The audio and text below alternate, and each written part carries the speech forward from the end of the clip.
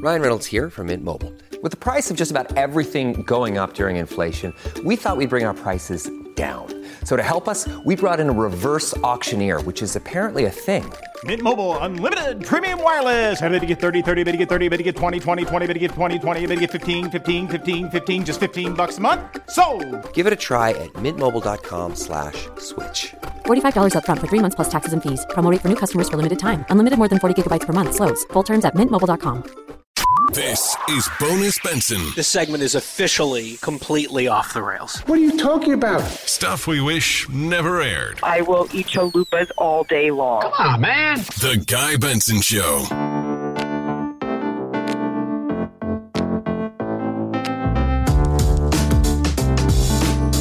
Homestretch on the Guy Benson Show. And if you're listening on the live broadcast, you might recognize that tune, 100 Years by Five for Fighting, a big hit a number of years ago. And last night I had the opportunity to go see Five for Fighting in concert in Northern Virginia. There was this cool venue that I'd never been to before, which was quite intimate, maybe 500 people. And there were a lot of Fox folks there. A lot. Because John Ondrasik, who is the singer of Five for Fighting, he, I guess, is a Fox fan. He invited a number of people, and there was a little backstage gathering afterwards, and it was really cool. And I posted some of the videos, just snippets from the concert on my Instagram story at Guy P. Benson. I also posted one video on Twitter, Guy P. Benson. In fact, on Twitter, I put it up there, and I said it was a fun time at the Five for Fighting concert. Thank you, John Ondrasik, something like that. And I got a left-winger responding, well, if he knew that you were there, he would have personally thrown you out of the venue, Fox News scum. And I simply replied, he personally invited me. And a lot of people were like, oh, wrecked. And John Ondrasik, in fact, retweeted that and said, I can verify this. Guy and his husband are on the permanent guest list at my concerts, which is pretty cool. And I know, Christine, you are just bursting at the seams to ask me questions about the experience because it was unique. It was unlike other concerts that I've been to. There was a song that he played that has not really been fully released, but it's a protest song about the withdrawal from Afghanistan. It was very powerful. We're actually working on getting John here on the show later on in the week. But I'm going to have to disappoint you, Christine. We don't have time. We went long with Dr. Gottlieb. We don't have time for Curious Christine today. But no time for Cookie.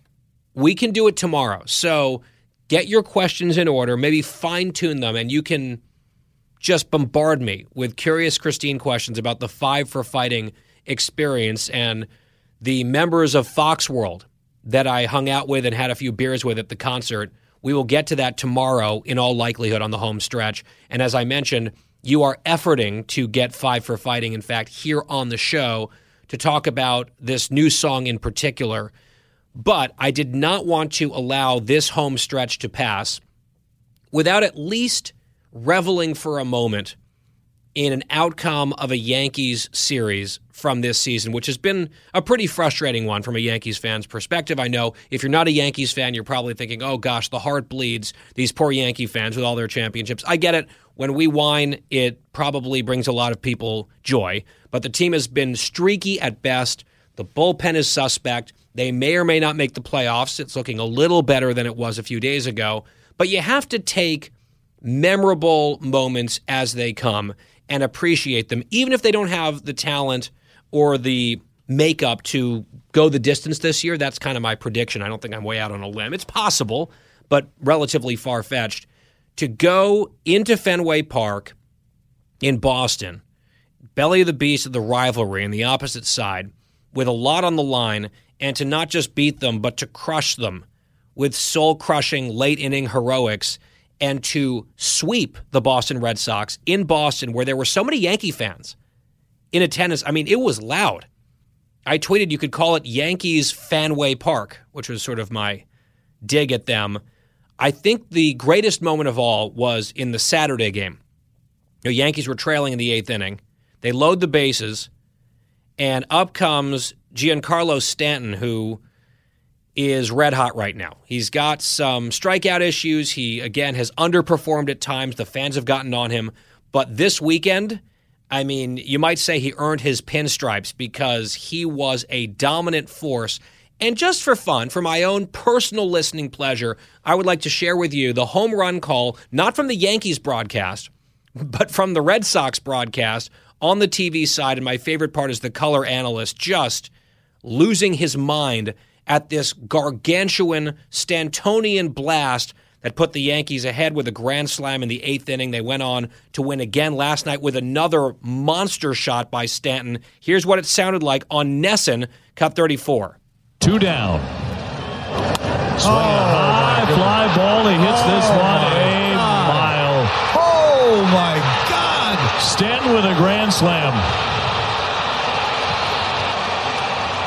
You almost don't know what to say.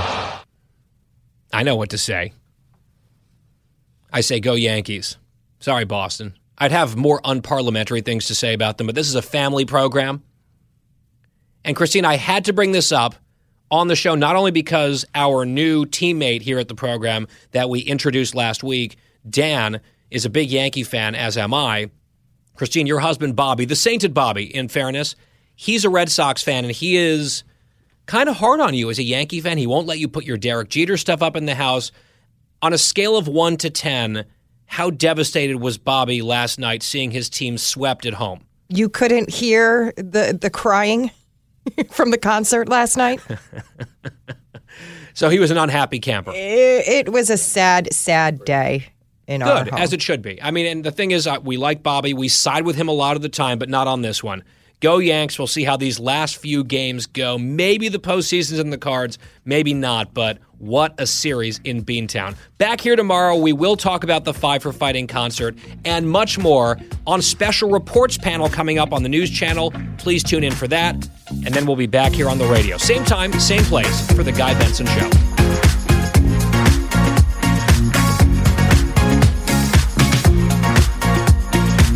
Home stretch here on The Guy Benson Show. Bumping in on the live broadcast with another Five for Fighting song as we did yesterday. And as we mentioned in the tease, we didn't quite have the real estate on the show yesterday to get into our Sunday night concert experience, but I know Christine had burning questions about what we did. So I wanted to tell the story, especially because we've got some exciting news related to this. So the background is, I would say mid last week, I got a DM, a direct message, on Twitter from John Andrasik, who is the Five for Fighting singer. He said, hey, I'm doing a tour right now, and we're going to be in the D.C. area, and would love for you and Adam to come if you have any availability. So I went to his website and looked at the dates, and in Alexandria, Virginia, which is just across the Potomac River from D.C., there was a concert on Sunday night, and I checked the schedule, and I said, yeah, I think that would be great. He said, yeah, feel free to bring a couple friends if you want to. And so they had 4 tickets ready, or just, the list at the gate, and they had all these things that you had to do and show your vaccine card and everything. But when I walked in, immediately I saw, because we were a little bit late, there was an opening act. We got there in plenty of time for Five for Fighting at a cool venue. I mean, it had clearly been around for quite some time. And I did not even know that it existed. I think it was called the Birchmere Theater, something like that. And it was intimate, 400, 500, 600 people maybe. And most folks were already seated inside listening to the opening act, but hanging around at the bar were the people that I invited in addition to Adam. We invited Mark and Molly Hemingway. Mark, who's a writer, a conservative writer, and his work is pretty well known. Of course, Molly Hemingway, our colleague here at Fox News, we see her all the time on TV. She comes on this show regularly. She and I actually were on Special Report together on the panel last night. So I'd reached out to Molly, and they were going to meet us there. So they beat us to the concert. So they were having a few cocktails waiting for us. And then with them hanging out were Peter Doocy and his wife, who are both on air at Fox News. So they got some beers. We got some beers. Mark and Molly had their cocktails.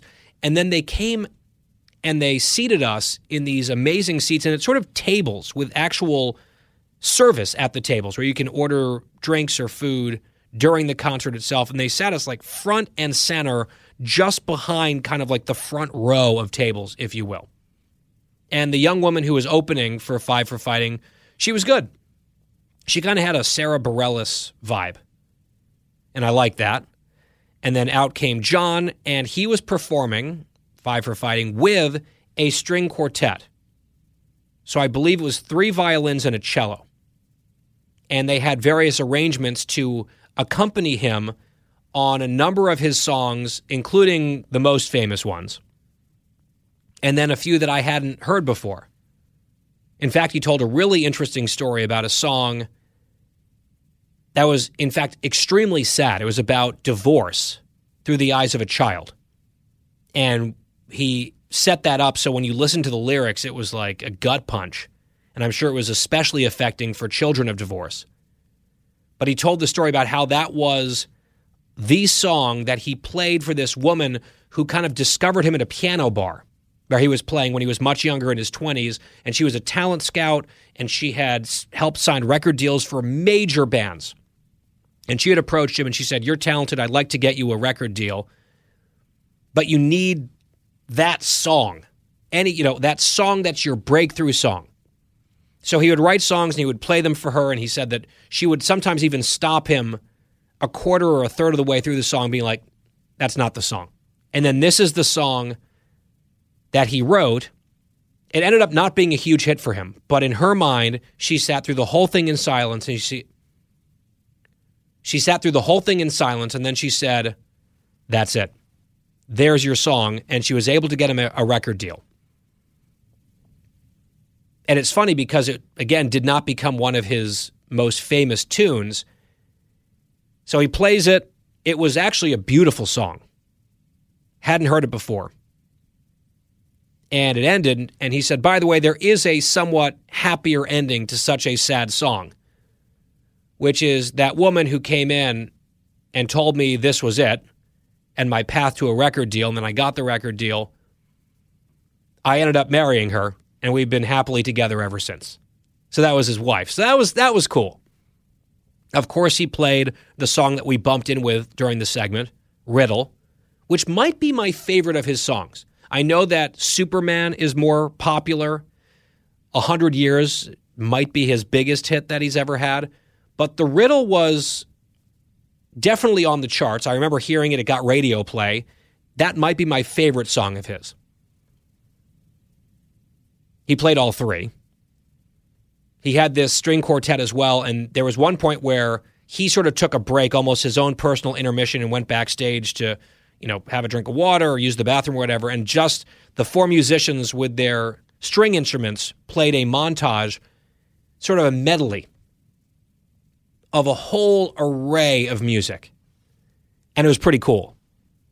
Like, they played the Game of Thrones theme song at one point. They played the Mario Nintendo theme song. They played some classic rock hits, and you didn't really know what was going to come next. So that was one of the highlights as well.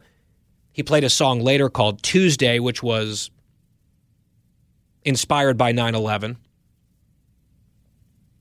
He closed with Live and Let Die by Paul McCartney, the Bond film theme song that's quite popular. He was on piano, and then he had the strings with him. That was awesome.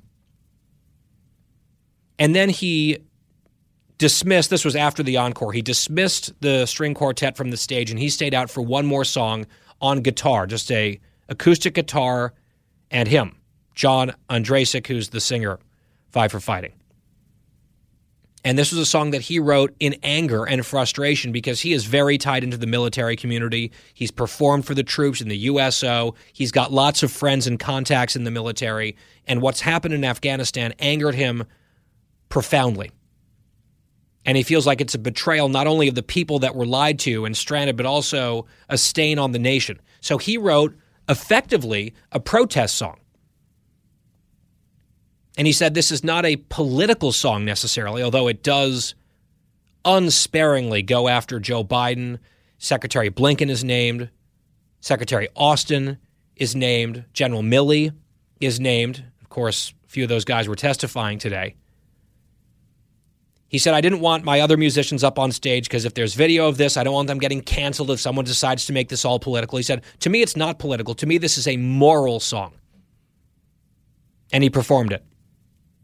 And he performed it with a visceral anger. And I am excited to announce that Five for Fighting will be appearing on this show on Friday. We will talk to John. We will play this protest song. We'll ask him about it. We'll ask him about some other stuff as well. But Five for Fighting in the house on the Guy Benson Show on Friday. So circle your calendar. I am looking forward to that conversation. Back here for the Wednesday edition of the Guy Benson Show. Same time, same place tomorrow. Have a great night.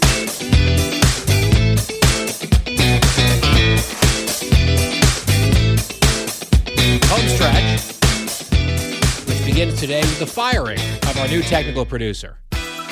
As we are bumping into this segment, if you're listening on the podcast, to an instrumental version of Rocking Around the Christmas Tree. I will remind everyone that we are still a month plus away from Halloween.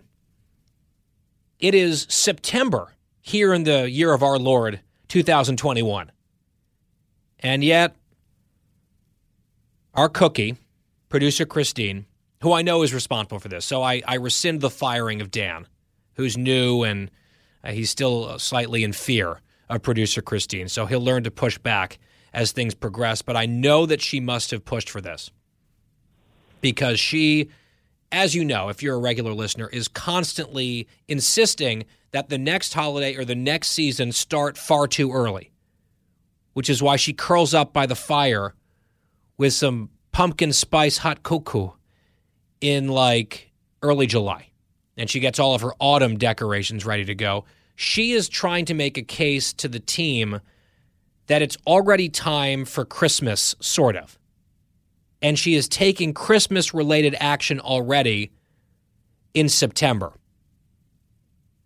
She knows that we do not do Christmas music on this show or in my life until December 1st.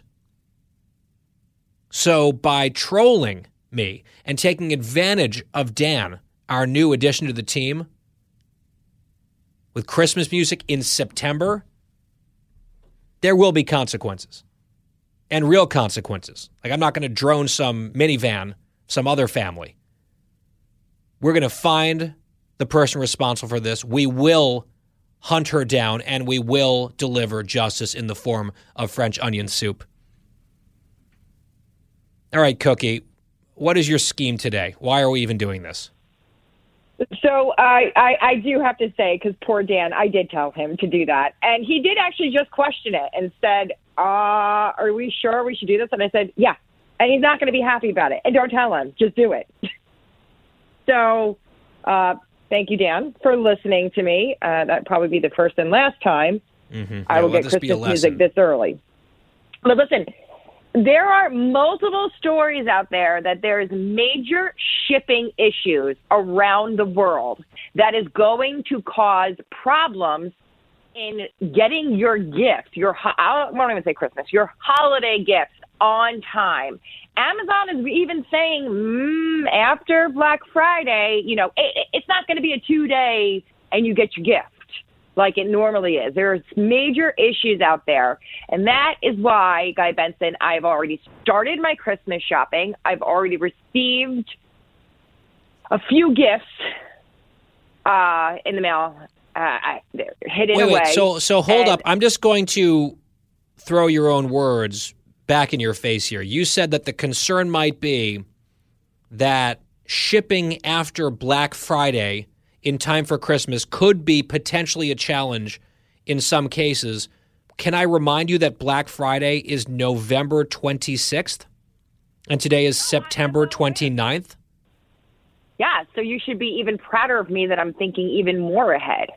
So yay me. So you have Christmas gifts, for your daughter that are already ordered and delivered in September. Where do you hide these things? Because I think the longer you have Christmas gifts sitting around your house, the higher the chances that the recipient of the gift will accidentally discover it, ruining the magic of Christmas. No. These gifts are like, yes, Santa worked very hard on these gifts for you. It's like, Mom, I saw them before Halloween. in the shed next to your giant vat of booze? I don't keep my booze. It has to be temperature controlled. It's not That's just true. You in would our never keep shed. it in a shed. Okay, my mistake. I already have a plan for that if that day ever comes where she unexpectedly finds them. So I'm okay with that because What's the plan? Santa is so busy that sometimes he writes letters to the parents and says, I'm going to drop these off. I'm still coming. I'm still going to be there on Christmas Eve, but can I drop these gifts off now and you wrap Christine, them for me? I just have to tell you something. Megan is 8, so I feel like Yes, you're she is. kind of hitting up against the wall here on certain revelations. I don't want to say anything more. This is a family audience, and there's little kiddie poos perhaps running around and listening, but I think you know what I'm talking about. So I would be extra careful this year because it could be a special final one, potentially.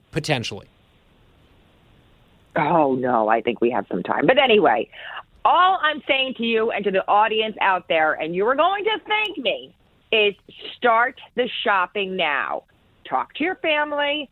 And you know what? If your family is judgmental, like my family is, ignore it. They're going to be happy when they actually have gifts on Christmas Eve or Christmas Day or Hanukkah or whatever you celebrate on that holiday, that they actually have something to open and that you thought ahead because of me. Duh. Christine, what did your mother, Judgy Joyce, tell you about this? So it's funny. I thought she had said I was one sick kid when I asked her for my list, but Bobby reminded me when I called him earlier that she actually called me one sick pup. Because I called her. Oh, she called you and like said, a sick puppy. Yeah, you're one sick pup, Chris. Because I said I need your we always, my mom, like we get her a lot of presents. So I said I need the Christmas list by this weekend, and she said, "Excuse me." And I explained the shortage. Apparently, she's not reading the news and didn't see this. And she said, I'm not. One sick pup. You know what, Good Chris? for her. You're one sick pup. Yeah, good for her. I like that. It's tough love. And frankly, in your world, it's better to be one sick puppy than one trick pony because we know what would happen to that pony. Now, Christine, I do have to confess something to you. And it is somewhat no. But every year, with the exception of last year where we had to like radically change the plan because of COVID, but every year since I moved to DC, so it's been 11 years now, I have hosted a Christmas party at my place in my little sort of studio condo and then my 2-bedroom condo, and then we've expanded at the house, and it's gotten kind of extravagant where we had a tent and we had catering and a bartender and all this stuff, and we are hoping to bring that tradition back this coming Christmas season. And I have to say, because there's planning involved and saving money and trying to get people lined up for desirable dates, if it's a caterer, and trying to get your invitations out before everyone else gets booked up, we may or may not have settled on a Christmas party date already, yes, in September, because of the advanced planning. I think it's different than the gift buying nonsense that you're talking about, but it is a little bit of planning that has taken place in our household. I couldn't be prouder of you. I am going to assume I'm on the list for the party. Yes. That's still, it's like the Democrats on Capitol Hill. It's still very fluid. We're not really sure what's going to happen there, and we'll keep you abreast of that, perhaps. You just don't call me. We'll call you. I'll get the date out of Wyatt. You will not. He is very quiet. Yeah, he doesn't want to lose his privileges. He doesn't want to lose his invite by going rogue. Oh, poor Dan. And also, I will just point out, the last time that you were invited to a party hosted at our house that you said you wanted to be invited to, you didn't show up, even though you were committed to bringing stuff, and you said so on the air. So even if I wanted to invite you to the Christmas party, I feel like you've made clear that, I mean, you're basically Joe Biden over here with your promises and your word. You're take my word as a cookie. I will be at this party. We've been there, done that, and it was a giant swing and a miss, and everyone was devastated. And by everyone, I mean potentially someone may have been devastated at some point, but you didn't show up. That's the lesson here. I'm coming. I'm putting this, mark this right down, right now. I will be, if I'm invited, I will be at that Christmas party. And actually, I'm going to order it today. I already know what I'm getting you for a gift. And all I'm going to say is your front yard is going to thank me. I swear, if you get a giant blow-up Christmas thing to put in our front yard, I will put it out. I will inflate it. I will borrow a friend's firearm, and I will shoot it so that it explodes. Not only will you not do that, it will be set up for the big party. So when everybody, there might be some music on the outside. Yeah, don't worry. I got this. No, that's the thing. It's very exciting. We do a classy event. This is not an Eyesore Lane extravaganza. This is something different. Okay, we can talk about this offline, but I'll tell you this. It is a Friday or a Saturday night between now and early January. Back here tomorrow on the Guy Benson Show, Thursday edition. It could be a very busy day on Capitol Hill. High drama, high wire act for the Democrats. What's going to happen? We will have you fully covered right here. Same time, same place. Guy Benson Show.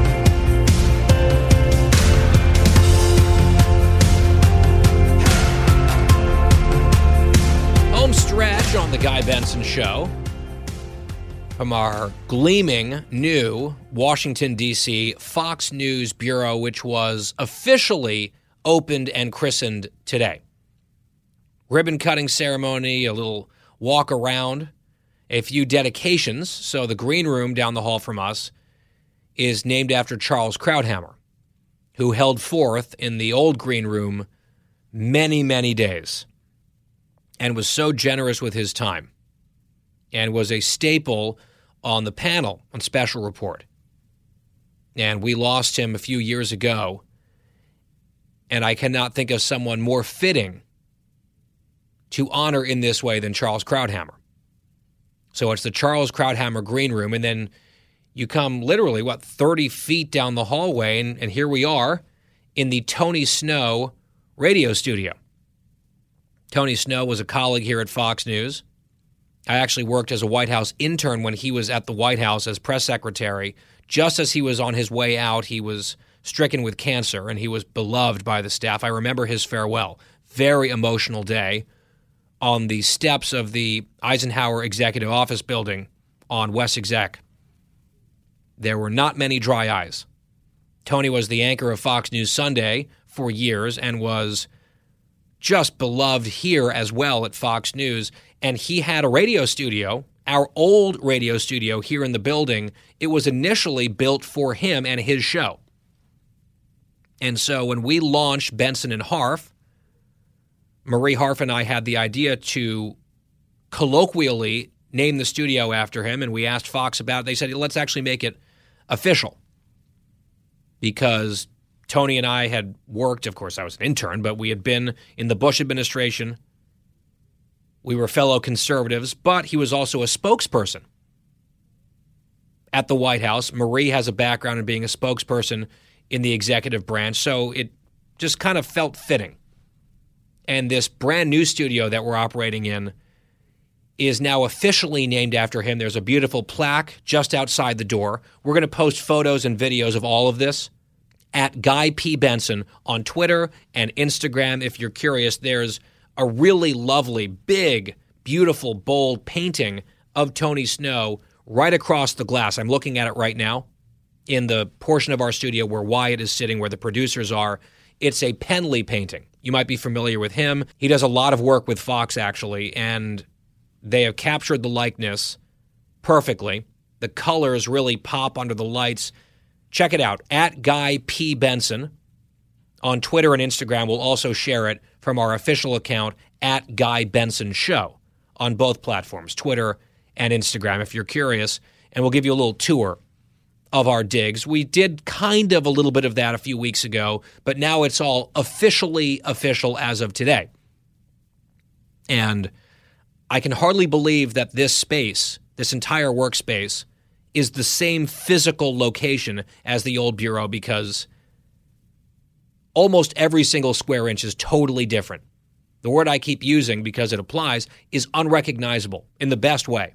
It's just modern and clean, and the way it's laid out makes so much sense, and we are just blessed to be right in the middle of it. We are right in between the hair and makeup room and the green room, and then the main studio where Brett Baer and Chris Wallace and company do their shows. And then down the other hallway is where Tucker and Laura and Howie Kurtz and others host their shows. It's really cool. And we're blessed to have this studio named after Tony Snow. And just to be a part of the operation here, I will say that because everything is so new, you have to work out a few kinks from time to time. And yesterday was one of those days. It was during our first hour, our third segment, so right around 3:50-ish p.m. Eastern Time. And I was just wrapping up a monologue about Nancy Pelosi and the struggle she had on her hands in terms of wrangling all the votes for reconciliation, sort of previewing that. And I was very close to sending it to break, and all of a sudden, I could no longer hear myself in my headphones here. And I wondered, had my headphone jack come unplugged? What had happened? I looked up. Wyatt was looking at me through the glass. What's happening? He couldn't hear me. I couldn't hear any response from New York, so I tried to just send it to commercial break. They couldn't hear me, but luckily they were on the same wavelength. They sent it to commercial break. And we could not figure out what was going on. My microphone just wasn't working. There was an issue, it looked like, with the board here in D.C., the audio board. Not to get too technical, but the microphones in this part of the studio couldn't stay in programming. It was really weird. So Wyatt and I were like, what do we do? We have to come back from a commercial break in 3 minutes or something. What do we do? And then we've got the rest of the show. We've got Senator Ernst coming up live in minutes. Now, the good news is, as a parenthetical, producer Christine was out yesterday. She was working from home because her daughter needed childcare. Their babysitter had to call out at the very last minute, so she was working from home. Producer Christine, whom we love very much, under pressure is, how can I say this, not level-headed. Right? A little something would go wrong, or a big something in this case could go wrong, and producer Christine would be screaming at the top of her lungs, panicking, dousing herself in gasoline, and looking for a match. Like, this is sort of how she would react to even a minor setback. So the fact that she was not a part of this, in fact, she was blissfully unaware listening to the show. If you did not know what was happening behind the scenes, we had maybe 4 seconds of dead air on the entire show yesterday. You would have no idea because of the calm, collected professionalism of this team. With Dan and Justin back in New York, Wyatt here in D.C. So Wyatt and I, there's on the exact opposite end of this building, on our floor, about as far away as you can possibly get from where I sit and still remain in the bureau, there is a voiceover studio, like a little cubby hole, almost like a closet, where you can go in and do voiceovers. Luckily, it is connected into the radio system and up to New York, so that was the backup plan. We gathered a few things and basically ran. Because we didn't make this decision instantly. We were still trying to see, can we make the microphone work? Is there something obvious that we're not seeing? And we said, nope, we're out of time. So we were doing sort of the very urgent fast walking. It was like a power walk / jog without trying to freak anyone out, with like equipment and headphones and a laptop and all this stuff. We get into this little room, and Wyatt pulls up the thing, and there's headphones, and they're sort of crackling, and these are old school headphones. I can barely hear New York, and then we pull up the levels just a little bit, and it is bumper music. So we are back. The segment is back. I am live on radio from this closet, basically, on the other side of the building, and I just launched into the segment. We played a clip, I believe, a soundbite of Cocaine Mitch McConnell. You can go back and hear this on the podcast if you want to at GuyBensonShow.com. Now you know the chaos that had ensued here on our end, but we tried to keep it pretty chill. So we did the segment. We were able to get Senator Ernst on the air, no problem, and just the rest of the show, our segments, were done with me sitting in this little room. The only distraction at that point was, again, everything is so new here. someone had set up the lighting, like the overhead lighting in this voiceover room, to be on a timer, right? And it will click off if they don't detect, or the little machine, the sensor doesn't detect movement. The lights will click off. And I don't know why this happened, but it was a 30-second timer. So every 30 seconds, the lights would turn off where I was sitting. And it would make this clicking sound, which I could hear, which was driving me crazy. And in order to turn the lights back on, because it was not total darkness, but close, I would have to wave my arms around like a crazy person to get the sensor to recognize there's someone in this little booth, and then the lights would click back on. So if you want to go back and listen to that interview with Senator Ernst, right, we're talking about Afghanistan and the hearing yesterday and all this stuff, just imagine every few seconds, right, every minute or so, I am wildly waving my arms around to get the lights to turn back on. So it was a whole thing. And it ended up working out great in the end, and we sort of made it work on the fly with some ingenuity, no panic, got it done, figured out and resolved the issue, and then the place got dedicated today, and it looks absolutely fantastic. And again, if you want to see photos or videos, at Guy Benson Show on Twitter and Instagram, at Guy P. Benson, my personal accounts, I'll post it there as well, including this really gorgeous, striking Penley oil painting of Tony Snow, after whom this studio is named. And it is truly an honor and a privilege to broadcast in a place this beautiful, named after someone that I admired. Tomorrow, I'll be doing the broadcast from Omaha, Nebraska, from our great affiliate out there. I cannot wait. We'll explain why I'm there on tomorrow's show. We've got a great lineup, including 5 for Fighting. They will be here. John Andrasik, the lead singer on The Guy Benson Show. Cannot wait for that conversation. You do not want to miss it. That's the Friday edition of The Guy Benson Show. In the meantime, have a great evening. Thank you for listening.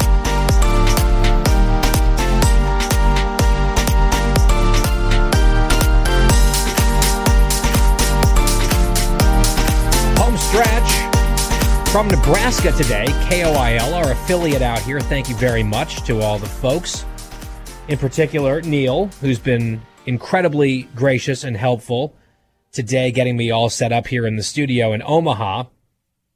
GuyBensonShow.com, our website. I should mention the podcast is free. Bonus Benson coming up on the weekends. The reason, or at least part of the reason, that I'm in Nebraska is to watch some college football. It'll be the first time I will see my Northwestern Wildcats in person in a couple of years, since 2019, which was a season to forget. We'll see how things go. The Cats are big underdogs in Lincoln tomorrow night. Before we get to our final guest and talk a little bit about sports, I just want to recount a story that I had forgotten completely until my flight today to get to Nebraska. I got up before dawn to catch the first flight out of D.C. to Chicago, and then the connection from Chicago to Omaha. And it was a relatively tight turnaround at O'Hare. It was fine. I was reminded of the last time I did almost the exact same itinerary. Early morning flight, connecting through Chicago, coming to Omaha, I want to say like 2013, 2014. It's been a while, but I was coming here for a speaking engagement, and I was exhausted because I had to get up early. I'm not a morning person. I got on the connecting flight, a smaller plane, to fly from Chicago to Omaha, and I fell asleep. And I can really sleep on planes. It is a skill that I have for which I am grateful. I sleep on planes like it's my job. And sometimes I sleep heavily on planes.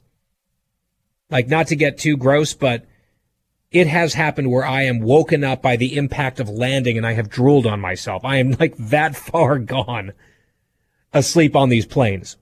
So on that particular flight that day, I did not wake up upon landing, but I woke up just as we were approaching. So you could see, the ground. We were pretty close to landing. I looked out the window and I'd been fast asleep. And I said, wow, Omaha is a lot more built up than I thought it would be. I had not been to Omaha, Nebraska. I said, this is a pretty big city here. It's more density than I was expecting. I guess the cornfields must be maybe a few miles out because there's a lot of residential neighborhoods. And then big highways and tons of cars. I'm like, okay, I mean, this is a fairly major city. It's just bigger than I was expecting. And we land and we're taxiing, and I felt like I was in the Twilight Zone because I'm staring at the terminal and I'm thinking, I swear to God, that's O'Hare. But that's where I just came from. Like, am I half asleep here? What's going on? As it turned out, midway through the flight, there was some sort of minor mechanical issue, and they realized that they wouldn't have the parts to fix it in Omaha. So the decision was made to turn the plane back around and land again at O'Hare and put us on a different plane and fly back to Omaha. I slept through all of this. The announcements, people being mad about it, all of it. I had no idea. So imagine just the weirdness of having taken off, fallen asleep, and then you feel like your brain is tricking you when you're landing in a place that in your mind has to be your destination, but in fact, it's the origin city of the flight. It was a very surreal moment because it did take me a solid maybe 30 seconds of absolute confusion and bafflement to figure out what happened. In fact, what I did was I sort of flagged over a flight attendant. I'm like, I'm pretty sure we're in Chicago. He's like, oh yeah, you slept through it. Here's the deal.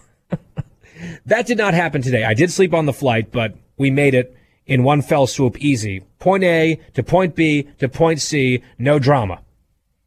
And hopefully there will be some drama up in Lincoln tomorrow night for my Northwestern Wildcats. And it would seem improved Nebraska Cornhuskers, even though their record doesn't reflect it. I think their body of work so far is actually pretty impressive, but we'll see. It would be an upset for Northwestern, almost 2-touchdown underdogs. Let's bring in Matt Napolitano, sports reporter, Fox News Headlines 24/7. You can hear him on Sirius XM channel 115 at Matt Napolitano on Twitter. Matt, good to have you back. Yeah, good to be back. I had no idea you were like that heavy of a sleeper on the flights. I mean, I thought I was bad. That's wow. Well, I mean, in my defense, I was up very early. And why on earth would you ever assume that you're coming in for a perfectly leisurely, normal seeming landing after you've been asleep for quite some time at the exact same airport where you took off, an hour and a half ago? It was an understandable, I think, confusing situation for me to be in, but it was because I guess even with all of the goings on, I was just blissfully unaware because I was deeply slumbering on the plane, always in my window seat, leaning up against the wall. All right, enough about that, Matt. Let's get to brass tacks and sports. A couple interesting matchups in college football this weekend. Number 2, Georgia, with the Bulldogs looking dominant so far this year. They are playing number 8, Arkansas. The Razorbacks kind of for real, or at least appearing to be for real thus far. Do the Arkansas Razorbacks have a chance at beating the Bulldogs? I'd say they absolutely do have a chance, and the main reason why is because Georgia hasn't really been all that tested. Yeah, you can argue they went up against Clemson, 10-3 game. Defense has been incredible all year long, but other than that first game against the Tigers, that hasn't really been much for UGA, whereas Arkansas has had to take down 2 top 25 opponents. Texas and Texas A&M made the Aggies look foolish last week. Georgia's defense, it's going to be tough. It's going to be going down to the wire. The one thing I think will have an impact that we'll see is on the Bulldogs for the offensive side of the ball. JT Daniels dealing with a minor lat issue, so they may have to rely on the running game a little bit more. It's going to go down to the wire. I'm going to give it to Georgia, but this is going to be a fun one to watch. And you know what? Kudos to Sam Pittman. Arkansas is now a fun team to watch for the first time in some time. Yeah, they're relevant, which is not always the case down in Fayetteville. Meanwhile, number 9, Notre Dame, they're now in the top 10, having dismantled Wisconsin at Soldier Field in Chicago last weekend. They're facing number 7, Cincinnati. So the Bearcats ranked higher than the Fighting Irish coming into this one. What's your prediction there? We got 4 matchups this week within the top 25, and to me, this is going to be the most decisive one. I think Cincinnati gets a statement win on the road against Notre Dame. Jack Cohn's not coming in at 100%. Notre Dame's offensive line hasn't looked the best. I think this is a huge opportunity for that Cincinnati defense to kick in and really show that they're a force to be reckoned with. This could be the year that we just may, see a group of 5 team crack through to that college football playoff 4 that we've been waiting for some time. I think this is the year. And Cincy, obviously Luke Fickell getting a lot of buzz for that USC job. We'll see what happens there. But I think that Cincinnati pulls this off. We've already discussed Georgia and Arkansas. Elsewhere in the SEC, you've got number 12, Ole Miss. At number 1, Alabama. I mean, Bama's just sort of this machine. Ole Miss has given them a scare once or twice recently, if memory serves. They're ranked 12th. It's tough to go into Tuscaloosa and win no matter who you are. Are the Crimson Tide safe in this one, or could Ole Miss sneak up on them? I think they're safe. I think this is going to be an offensive showdown, to say the least. You got 2 Heisman-leading quarterbacks right now in Bryce Young and Matt Corral. So it's going to be really fun to watch these 2 dangerous playmakers in that one. As much as I would love to see Lane Kiffin get some revenge, he used to be the O coordinator and QB coach under Saban a few years back. As much as I'd love to see him come in and somehow come away with a victory for Ole Miss, I think the Tide take this one, but this is going to be a high-scoring affair, let me tell you. Big 12 Conference, Baylor at Oklahoma State, number 21 and 19, respectively. Your thoughts there? I think Oklahoma State comes away with that one. That rushing defense is definitely going to hold down Baylor on that side of the ball, and I really think home field advantage is going to come to, their advantage this week. Being in Stillwater, the Cowboys come away with a victory. I think you get yourself a 2-possession game there, because I think if that rushing D, that front 7 holds up, it's going to be a good day for OSU. And because we are broadcasting from KOIL News Talk 1290 in Omaha, just down the road from Lincoln, which is where I'm heading tomorrow evening for my Cats against the Huskers, Northwestern is clearly the underdog. Nebraska favored by 12 points, according to Vegas. Here's the thing. Cats are 2-2, but have not looked impressive. Nebraska 2-3, but they have looked more impressive. And 2 of their losses, one of them was to a very good Michigan State team, and that was a tight one in overtime. And then they really, I think, performed admirably on the road in Norman against OU. I think that Nebraska, despite that early stumble against Illinois, Nebraska is on the upswing, and I'm expecting to be part of a little sort of splash of purple in a sea of red. I got a go Cats from some Northwestern fans at the airport this morning, but we'll be few and far between at Memorial Stadium. Are we going to walk away disappointed tomorrow night, Matt? Yeah, I'm going to have some good news for everybody in the listening range out there in Omaha right now. It's going to be a good day for the Huskers, and I think it's a good little warm-up before they have to take on number 14 Michigan next week. Sorry, guys, it's not looking good for your boys in purple. Yeah, well, I mean, the defense has been a little bit suspect. The offense in particular, you got the third-string quarterback in because of an injury suffered in the Duke game. So a lot to overcome, but in this rivalry, since Nebraska joined the Big Ten, these games are almost always close. 8 of the 10 matchups have been one-score games. And if that's the case, I'll be thrilled. I just hope that Northwestern comes out on top. I'll be cheering with all my heart for the purple, but I think that your pick, intellectually, just objectively, is probably the smart one. But we'll see. Matt Napolitano, sports reporter, Fox News Headlines 24/7, Sirius XM Channel 115. Matt, have a great weekend. Enjoy the games. And you enjoy it out in Lincoln. I will also be keeping an eye on my phone, score updates, Yankees, pennant races. It's pretty exciting, especially over in the American League. So could be a fun sports weekend. It'll be extra fun if somehow we can pull off this upset. Again, not holding my breath, but hope springs eternal. Hey, that's sports. That's the whole point. You hope, you root. We will be back here on Monday for a brand new edition and a new week of The Guy Benson Show. Until then, enjoy your weekend. Good night from Omaha, Nebraska. It's The Guy Benson Show.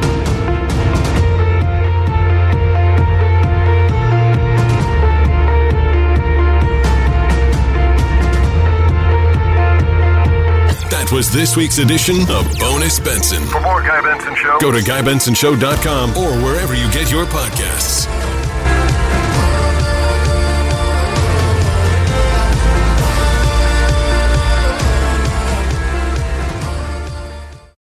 Starting June 10th, the Fox True Crime Podcast presents The Crimes of O.J. Simpson, 30 years later. There are so many tentacles to this story. It's truly hard to put it all into a nutshell. Emily Campagno takes you inside the crime scene and inside the courtroom, bringing you an inside look into the murders of Nicole Brown Simpson and Ron Goldman. If this trial occurred today, there would not be an acquittal. Available on Apple, Spotify, and FoxNewsPodcast.com. Listen to the show ad-free on Fox News Podcast Plus, on Apple Podcast, Amazon Music with your Prime membership, or subscribe wherever you get your podcasts.